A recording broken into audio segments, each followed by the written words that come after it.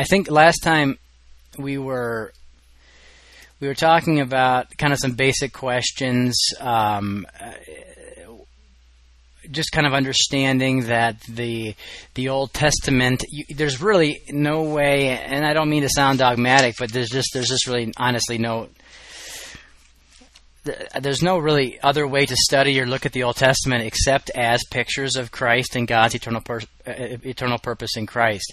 There's lots of people that study the Old Testament. There's lots of classes. There's lots of seminary classes. Whatever books. I've read a lot. On the Old Testament, and although there are historical facts involved in obviously in the Bible, there's history that's true that that you could study. There's cultural stuff, I suppose, you could study that's true, but that's not why it's recorded. It's recorded. Think about it this way. Think of how many things happened in the days of Moses or Noah or Abraham that weren't recorded. I guarantee that there are. It's probably 1,000 to 1 ratio. The things that were recorded in the history of the life of Abraham or anybody were recorded for a very it wasn't just to tell his story. They were recorded for a very specific purpose, and that purpose is that purpose is stated perfectly by Jesus. These are they that testify of me. He could have said, there are many things that happened that weren't recorded, but these that were recorded are they that testify of me.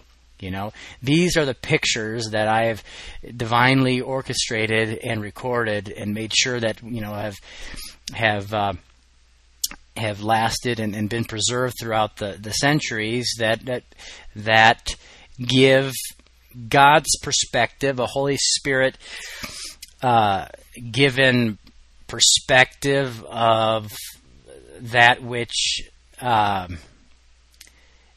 describes me, not just, as we said last time, not just Jesus as we often think of him in the natural, as a man walking in the earth, but Jesus as the light of a city, Jesus as the life of a body, Jesus as the let me turn off a couple things here. Jesus as he is in the resurrection. So anyway, we were talking about that, and we were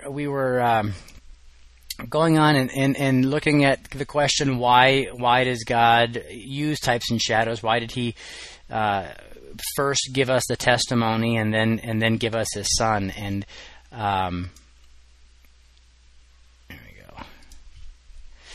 And I attempted to answer some of those questions, but I'm kind of just going to, not without reviewing all of that, I'm just going to kind of pick up and right where we left off. And when we left off, I was trying to describe that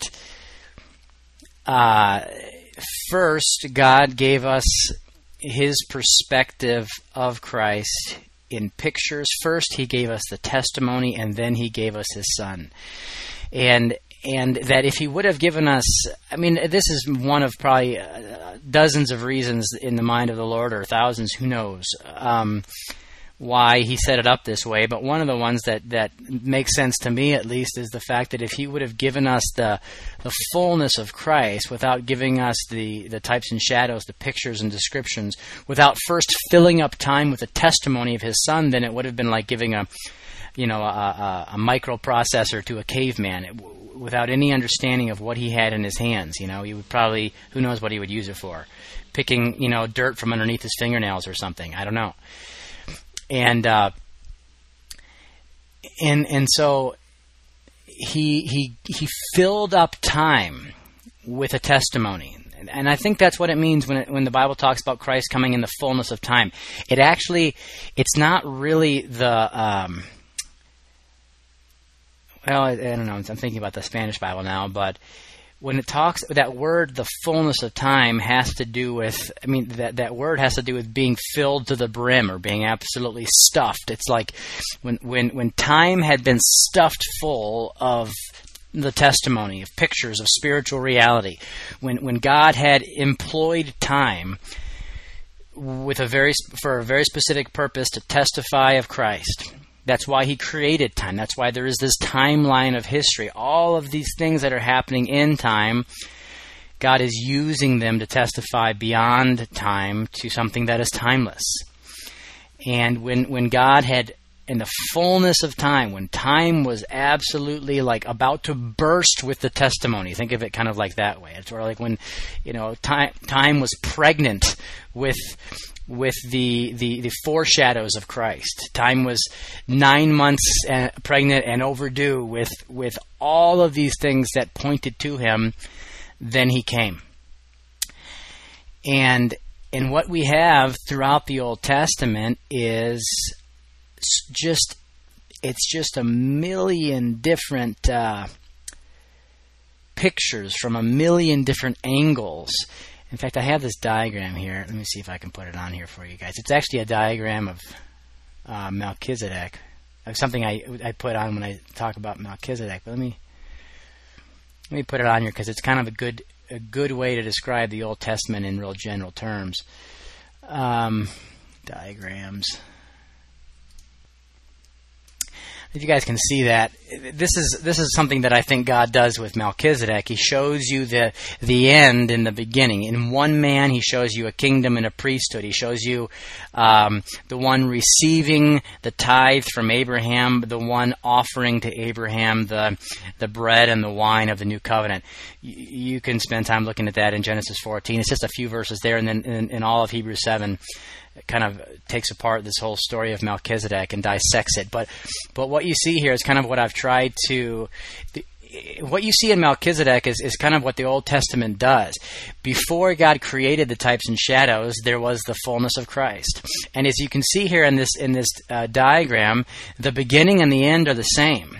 And what God does in the middle is it's almost like he takes apart Christ in a manner of speaking, divides him up into all these different facets and aspects, and then elaborates on them, describes them, illustrates them, brings them to light in all these different forms and ways. You have pictures of him in David in the kingdom. You have pictures of him in Aaron in the priesthood. You have pictures of him in the land and pictures of him in the flood and all of these different pictures of Christ. It's kind of it's like he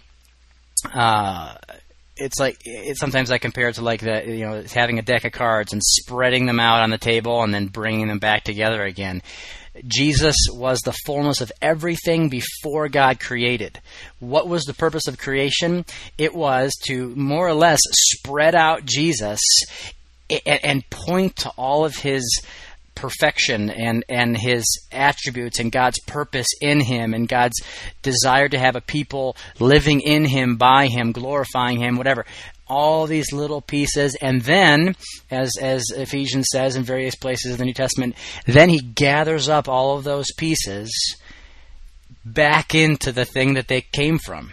He reunites them all in Christ, and so Christ appears and he starts saying, I am that, I am that. He starts pointing to the fragrance. I am the vine, I am the door, I am the bread, I am, and he just, and these are all fragments that, first of all, were him to begin with, before they were ever a created thing, before they were ever a shadow in the natural creation. They were a spiritual reality in the eternal Son of God. And so they start off in the mind of God in this perfect, complete oneness and unity in Christ. The natural creation was given to us as a multifaceted testimony. Not complicated, but profound. I mean, it's not like it's testifying of a bunch of different complicated things. It's really just testifying of one Son from a whole bunch of different angles. There's that famous story of the 7 blind men that walk up to an elephant. You guys have probably heard this.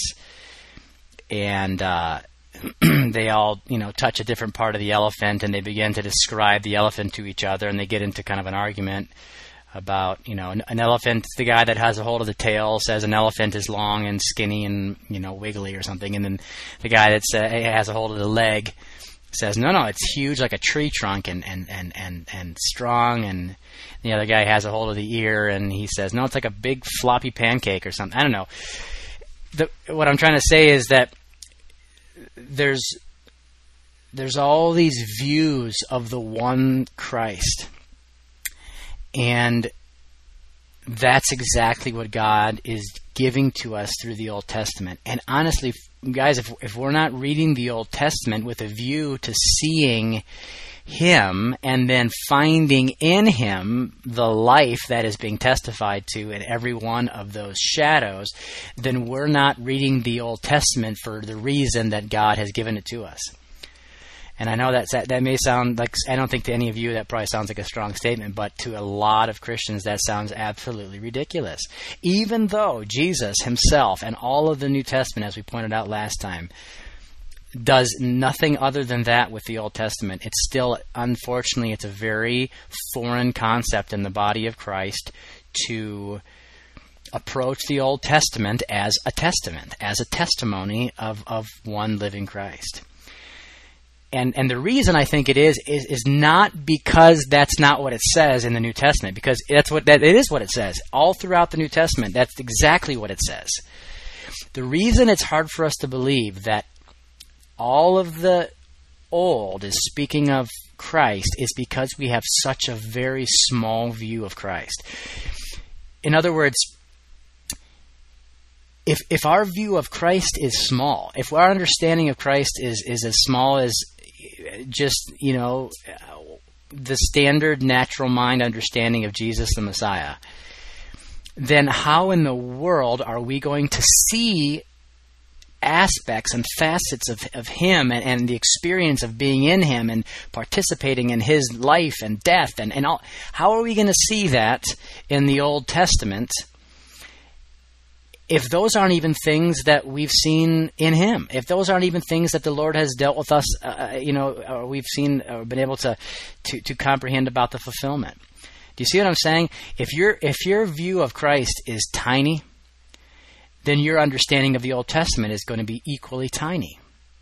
But when the Lord begins to reveal in you the greatness of Christ, all of a sudden, and I know you guys have experienced this, all of a sudden the Old Testament begins to fill up with meaning. It's the meaning that it's always had, but suddenly it's meaningful to you. Why? Because your view of Christ is enlarging. The boundaries of the knowledge of Christ in your soul are expanding. You could say the boundaries of Israel are expanding in the land. They're taking more territory. And then suddenly you read this familiar story about Noah and the flood, and all of a sudden it's talking about something that your heart has seen in Christ. All of a sudden, this famous story that everyone knows, Christian or not, is describing and testifying of something that has started to become so real in your own soul. I remember that I mentioned that probably because it was one of the first things I started to see when I began to see the division of the cross, the reality of life and death, the fact that outside of Christ everything already is dead, even though it continues in the natural realm. I was talking to Austin about that this week. Just what is death to God? What is life to God? And I remember just for a moment, this is the first time I'd ever thought of Noah and the ark in this way, but I pictured myself in Christ like Noah in the ark, looking out one of those little windows, and seeing that the only place in the entire world where there was life was right there in that ark. You look around in the ark and there's like animals galore and life galore. It's just packed into this one container. And outside, it must have been pretty horrible at first just hearing everything die and hearing the flood waters come in and people screaming and, I don't know, giraffes treading water and I don't know what giraffes do, but you just picture looking out that window and all you see is death on every side. You could run to the other window and look out that window and it's death. You run to the other side of the ark and check out that death everywhere, death. And only right there inside the ark is is life. And that's what it felt like when I started to wake up and see the reality of being in Christ. It didn't matter how much activity I saw outside of the ark. It all seemed so dead. It didn't matter how much movement or human thought or human zeal was flopping and dog paddling around outside of the ark that is Christ. To me, I saw it as dead. And man, I'll tell you what, that is an example of a type and shadow starting to mean something in your heart that it meant to God before he even created the earth. I mean, God always knew that Christ was the boundaries of life, and only in him is life. And outside of him, there might be things that point to life, but there's nothing of life. God always knew that reality. He always had that reality. And yet, he designed history and filled history with testimonies of that reality. Anyway, so, and that kind of gets into the issue of how do you know, one of the things I have on my list here, how do you know if you're seeing a type and shadow correctly? Well, it's not guesswork. You don't just, sit around and try to decode the Bible like it's something that a natural mind can do. You really know when you're seeing something correctly, I think, when the reality that you're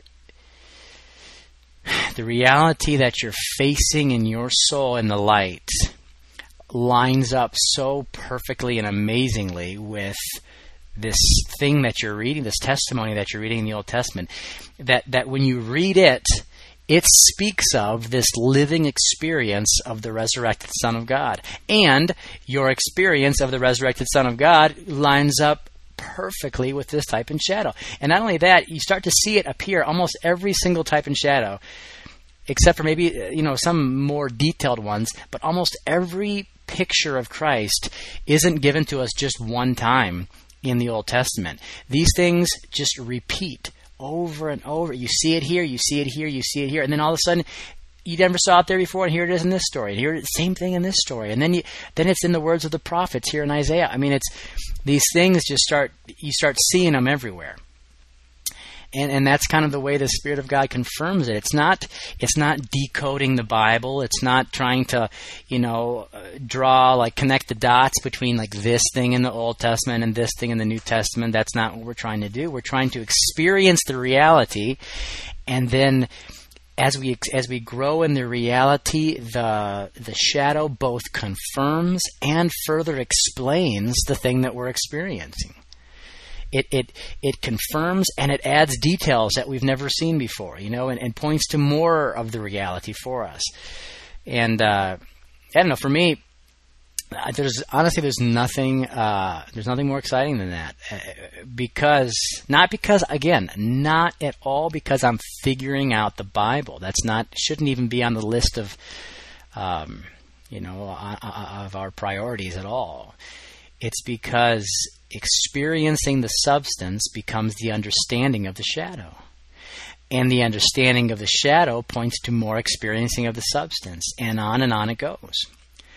On and on it goes. And so the greatness and the variety of types and shadows corresponds, in the Old Testament, corresponds to the immensity of Christ. I wouldn't say it corresponds to the I don't like when I hear people talk about how complicated. It shouldn't feel complicated to your heart. It should feel like, it's profound and it's real and it's amazing and there's always more to see, but it shouldn't ever feel like, if it's complicated, I think you're thinking with the wrong head. I think you're using the wrong mind, because it shouldn't feel complicated. It should just feel immense. And so there's an unbelievable, in Hebrews chapter 1, it starts off by saying in various ways and times of old. How does it say it? Let me flip there real quick. Here we go. God, who at various times and in various ways spoke in time past to the fathers by the prophets. All right, so, and he says now he has in these last days, or in maybe a different and maybe a slightly more accurate translation, at the end of these days, is how I think the Concordant Literal reads. He has spoken to us in Son. It doesn't say by His Son or through His Son, as some translations put it. In Greek, it's simply in Son. He has spoken to us in Son. He used to speak about His Son. Now the speaking is actually in the Son. He used to testify about a kingdom. Now He shows you that kingdom in His Son. But I like the thing where it says various times in various ways, fathers, prophets. He kind of says, look, in time past, God was testifying in a whole bunch of different ways. Why couldn't He have stopped? I mean, you have to see that the immensity of Christ is the reason for the greatness of variety and scope and depth of the Old Testament. Someone could say,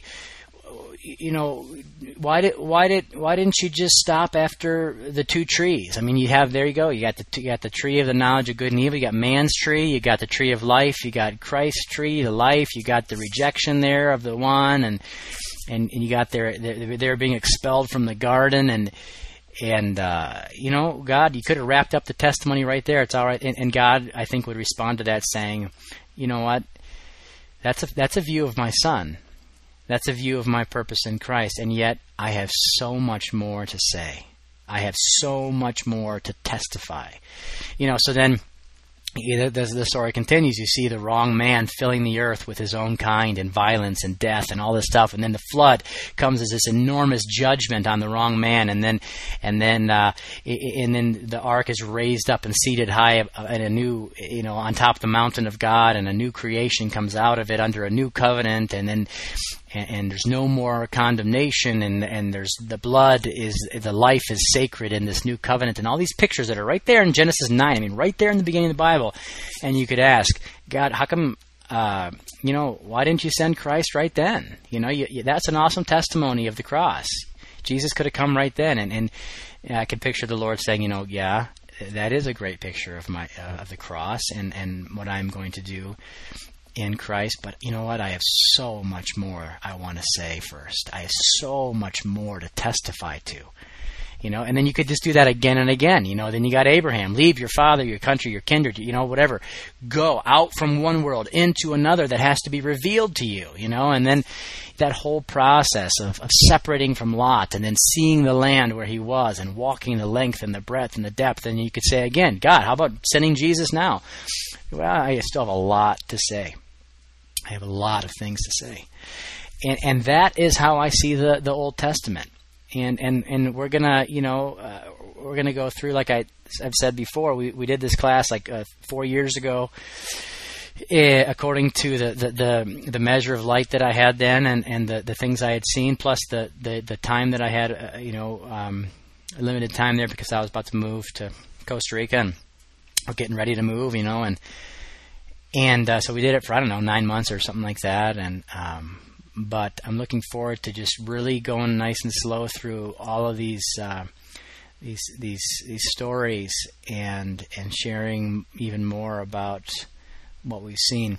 One interesting thing to point out that I think Christians sometimes don't realize, or maybe they realize but they don't think much about it, is the fact that when Paul and Peter and James and John and those guys went throughout all of the known Roman world and were preaching the gospel, they weren't preaching from the New Testament.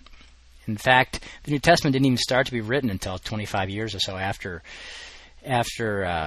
Christ's resurrection. They were preaching from the Scriptures. I tell you, this should strike us as weird, because if you ask your average Christian preacher to preach a sermon about Jesus, 9 times out of 10 probably, if not 99 times out of 100, they're going to say, okay, and they're going to do it from the New Testament. And that's not wrong. It's just that none of the apostles ever did that. They wrote the New Testament, obviously, and the New Testament's part of the Bible. That's true, part of the canon, and I believe all that stuff. But they preached Christ from the Scriptures. And the Scriptures they were using were not just Isaiah 53 and Psalm 22, that clearly talk about Jesus' crucifixion.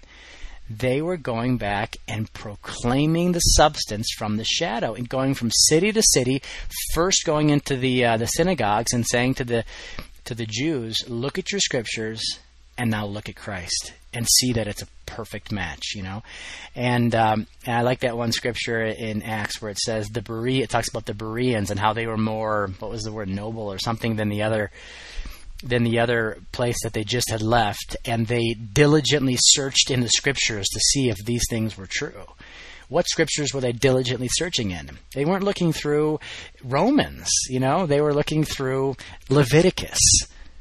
That's what they were looking through, the law and the Psalms and the prophets. And so for me now, for some time now, if I had to only choose between like having the Old Testament or the New Testament, I personally would choose, I don't like having to have that choice, but I personally would choose the Old, because the New is the proclamation of what has been fulfilled, but the Old is the God-given description of everything that is fulfilled. Do you see what I'm saying? The Old is like the blueprints. It's like it's the A to Z of how God sees Christ. And the New is kind of saying, look, this is what the Old said. It's Christ. Look at this. That's also Christ. And don't you know that that's better than, the New is awesome, but if you want a detailed God-given description of His eternal salvation and His Son, then the place to go for that is the Old Testament, where God Himself wrote a book describing His own Son. That's what happened there, And so, to me, those are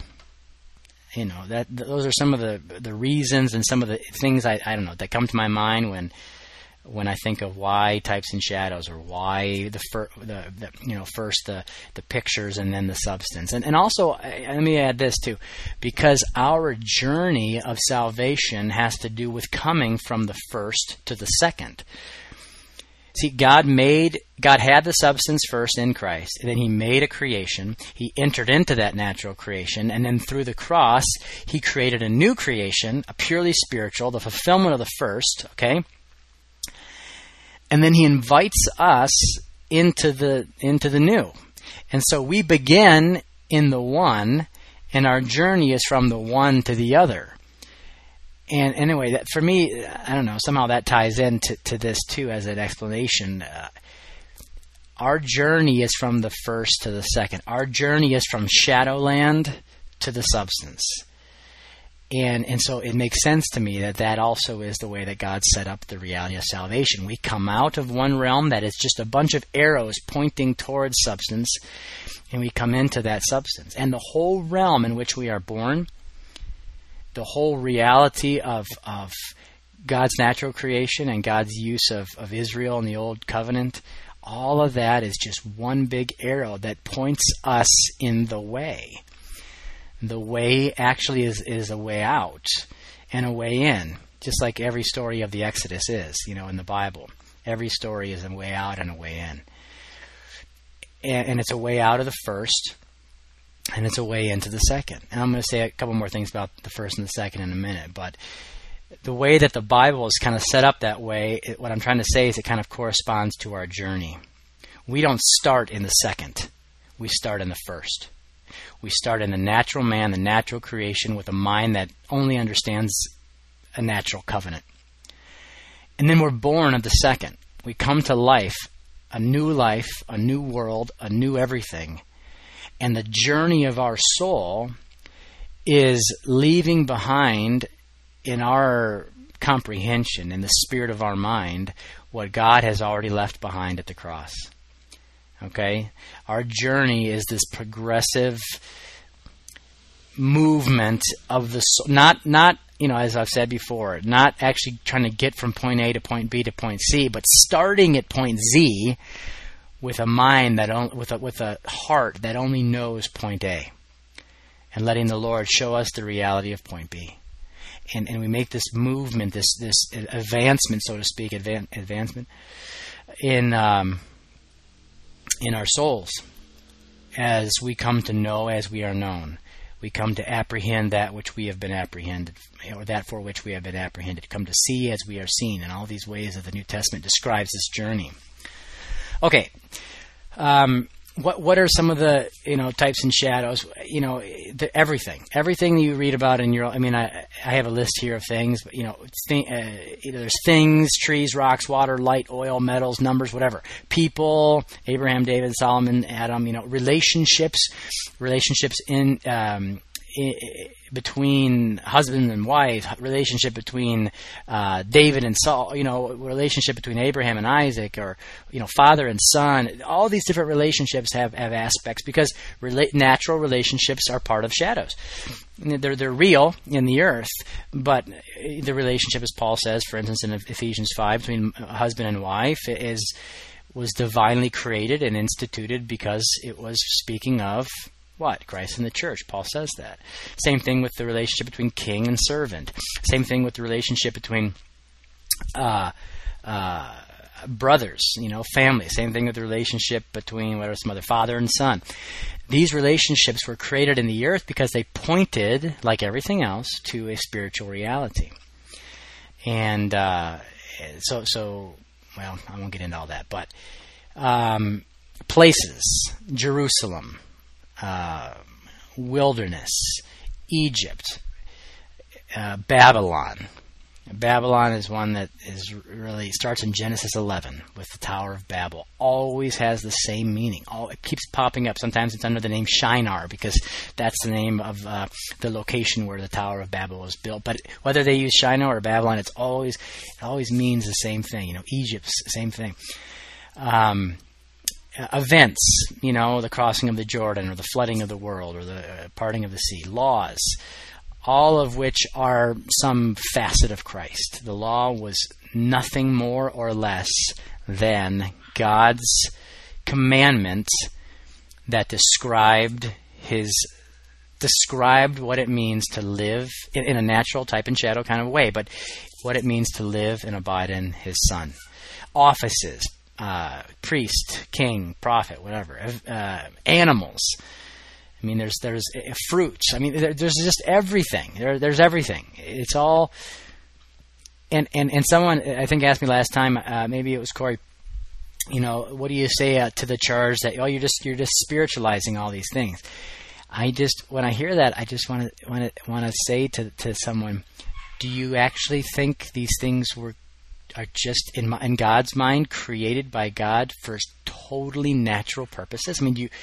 Do we really think that God made the natural realm just as a place to live for people until they die? That's kind of what we do think. Or does the Bible speak about things? Take, for instance, the Song of Solomon, just as a difficult book to understand. Every mountain, city, animal, fruit in that book is clearly speaking of some characteristic of the bride and the bridegroom, although they're using natural parts of creation.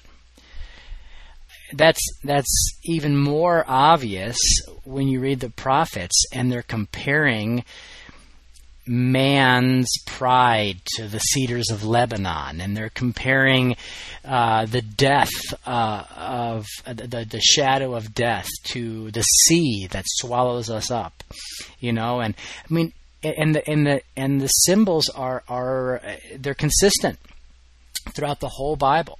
In fact, you start seeing water as death right in the beginning. God separates land from water and gives. There's there's life under the sea, and there's one kind of life, and then there's inhabitable life. There's the breath of life, the spirit of life on top of the land, the dry land, and He makes a division. And then you see that sea again covering the earth with death in the flood. And you see that sea again bringing death in the Exodus. And you see that sea again as 3 days and nights as death with Jonah. And you see that sea again as death in all the Psalms of David. And then you see Jesus walking on top of the sea. And then you see Peter walking on top of death as long as he fixes his eyes on Christ. And then you see Peter sinking into that death just as soon as he fixes his heart on the death, on the sea, And these things are consistent. That's my point. I mean, we could do that same thing with every one of these trees or fruits or water, living water. I mean, whatever you want to do, it's perfectly consistent. And Jesus, when he comes, he starts to talk about them in the way that they've been used all throughout the Old Testament. He says right away, things like, look out for the leaven of the Pharisees and Sadducees. Where did he get his understanding of leaven? Well, he had it before the world was created. But all throughout the Old Testament, starting especially with Exodus chapter 12 and 13, the Feast of Unleavened Bread, where God created a new lump of bread, a new mass of bread free from the leaven of the Adamic nature, sin. Not sins, sin. What is leaven? It's alive. It's some kind of bacteria or something, and it grows, it lives, it fills, it spreads, it takes over. You can't separate it from a loaf unless there's some kind of miracle that somehow separates the leaven from. Anyway, it's consistent. And then when Jesus comes, and then Paul too, in 1 Corinthians 5 talks about leaven in the same way, and whatever. All of these things. What I'm trying to say is, it's not guesswork. It's perfect. In the testimony, it's perfect in the New Testament, declared as the fulfillment, and it's a reality in the human soul. So, okay, here we go. What are we doing on time here? All right. Well, and I kind of already said this, but just to be thorough for anyone that might be listening to this, for the first time, as these things being totally new to them, let me just say a couple things about the first and the second. If I have time, I'll get into the three main categories of types and shadows that I see in the Old Testament. Maybe that'll have to wait till next time. We'll see. But the first and the second, the Bible is really simple. Okay, it is, well, in terms of it's the way it's laid out for us. You don't have to be a scholar. You don't have to have a PhD in hermeneutics or whatever, exegesis, or you just have to be someone with a heart that turns to the Lord. And you're going to see that the Bible has to do with just two things. Okay? And it's the same two things that you're going to find happening in your own heart. So it's not like you have a living illustration of this in your own soul. You don't have to go up to heaven and bring it down, or go down to Hades and bring it back up, as Paul says. It's something you're going to find right in yourself. What am I talking about? The Bible is the story of the first and the second. And what's happening in you is also the story or the journey from the first to the second. What's the first? Well, the first is the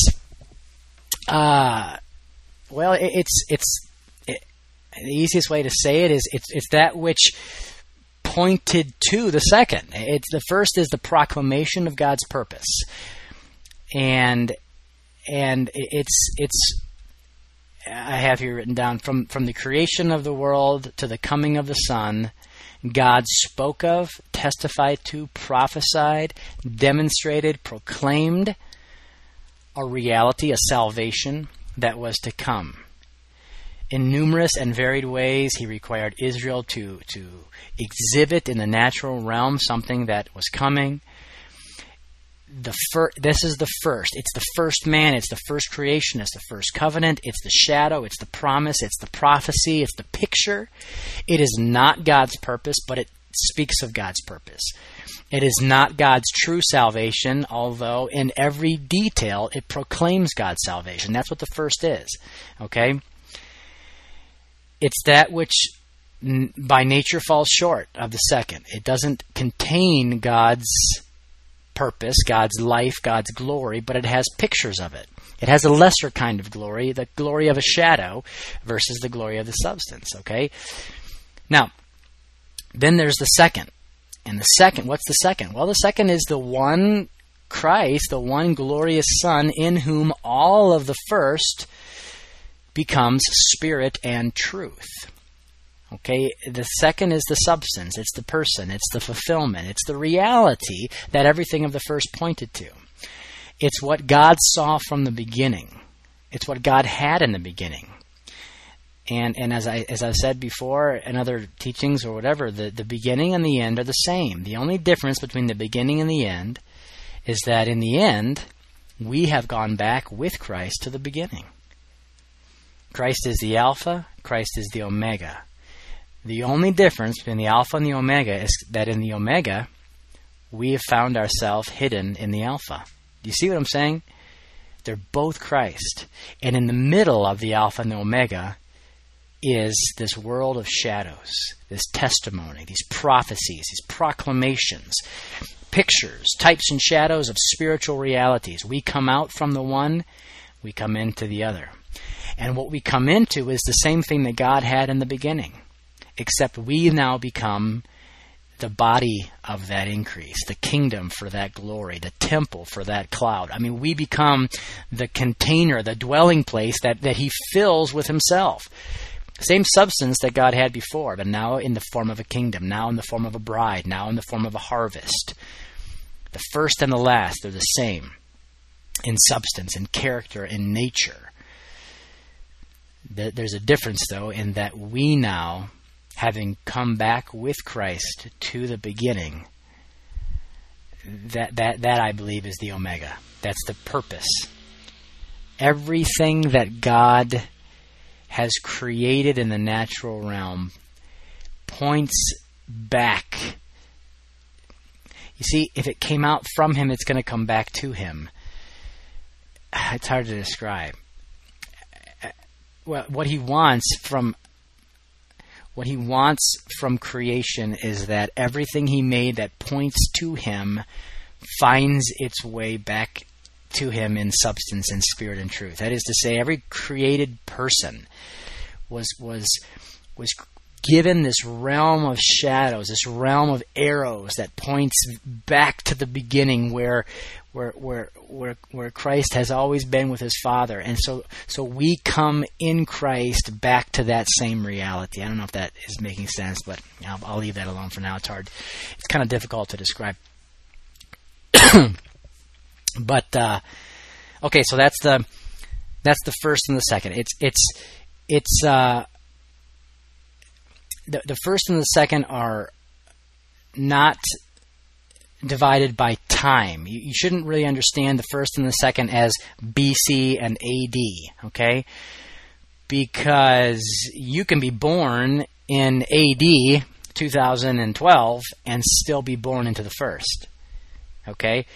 It's true that a massive change happened in and through the cross, but that change divides two men, divides two creations, divides two worlds, doesn't divide time, really.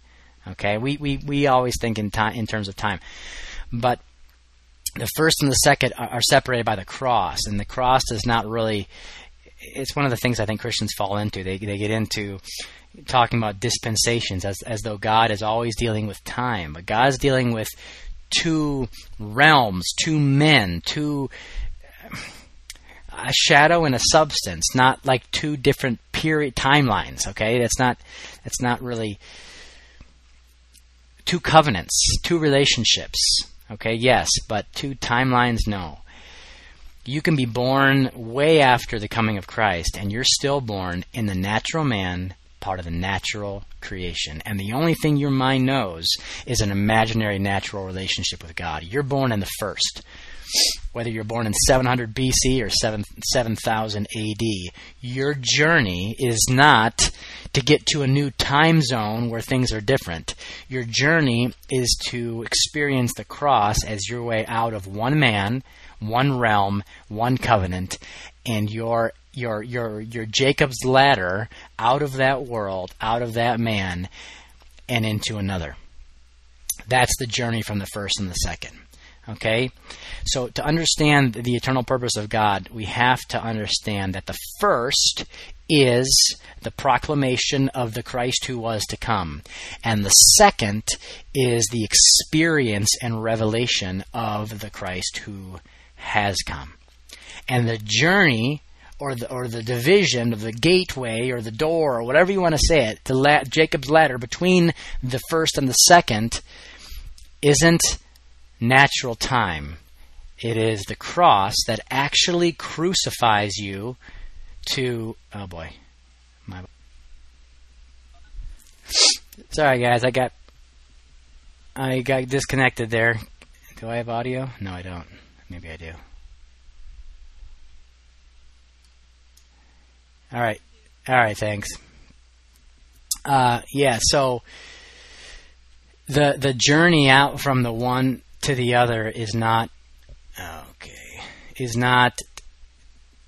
time related. It is cross related. You're going to leave the first and become and experience the second to the measure that the cross makes you dead to the one and alive to the other in Jesus Christ.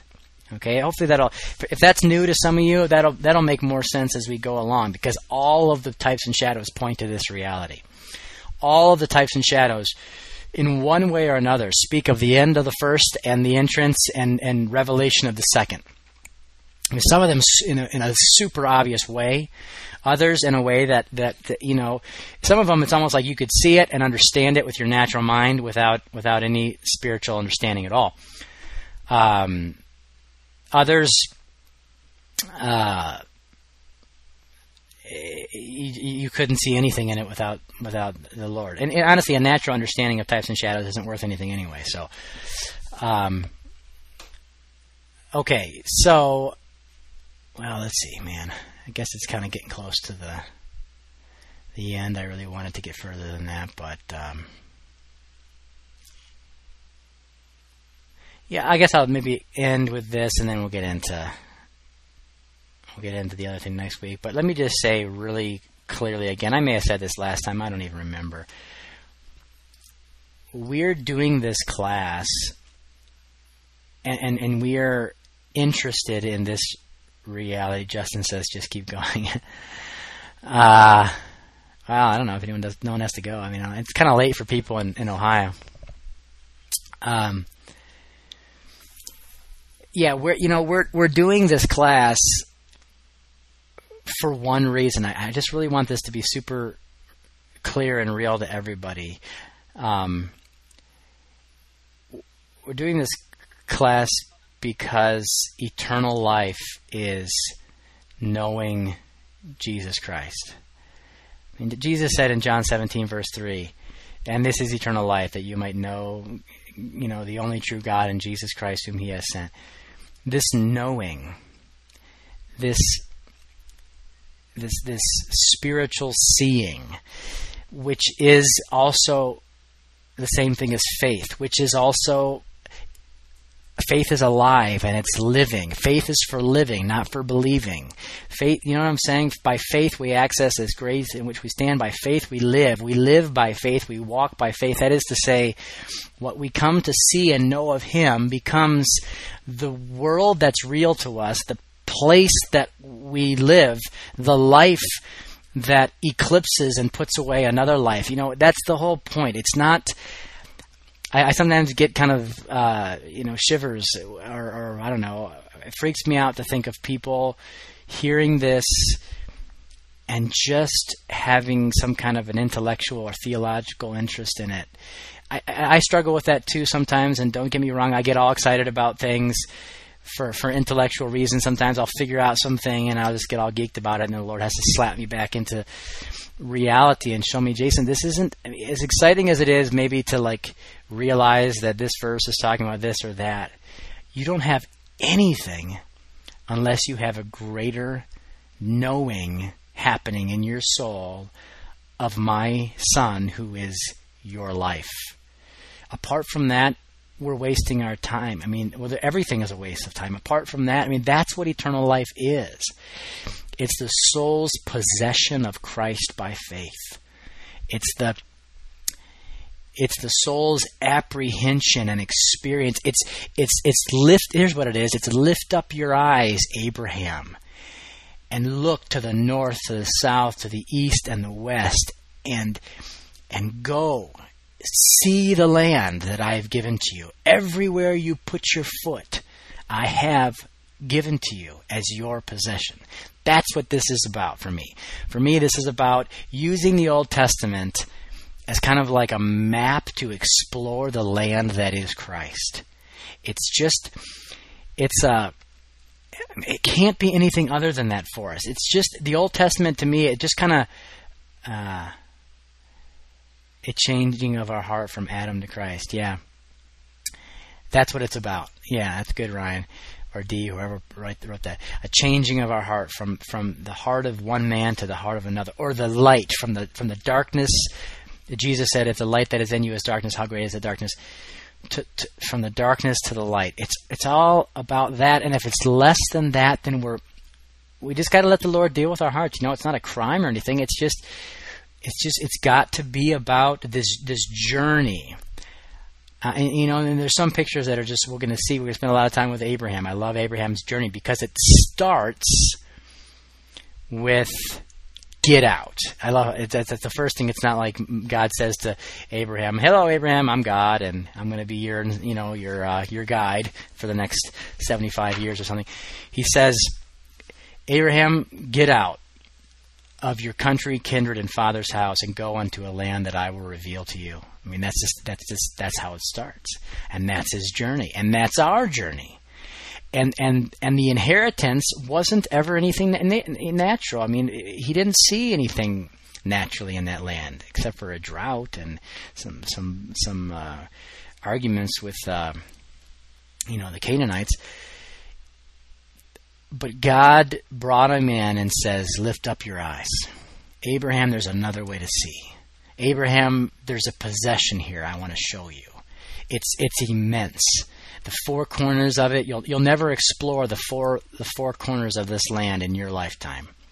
Your seed will increase in this land and take possession of it. It'll fill up this land, but it's an immense reward. It's an incredible possession. Now, let's walk it. Let's go from let's explore the unsearchable riches of Christ. And that's, for me, that's what it's all about. So maybe that's a good place to stop and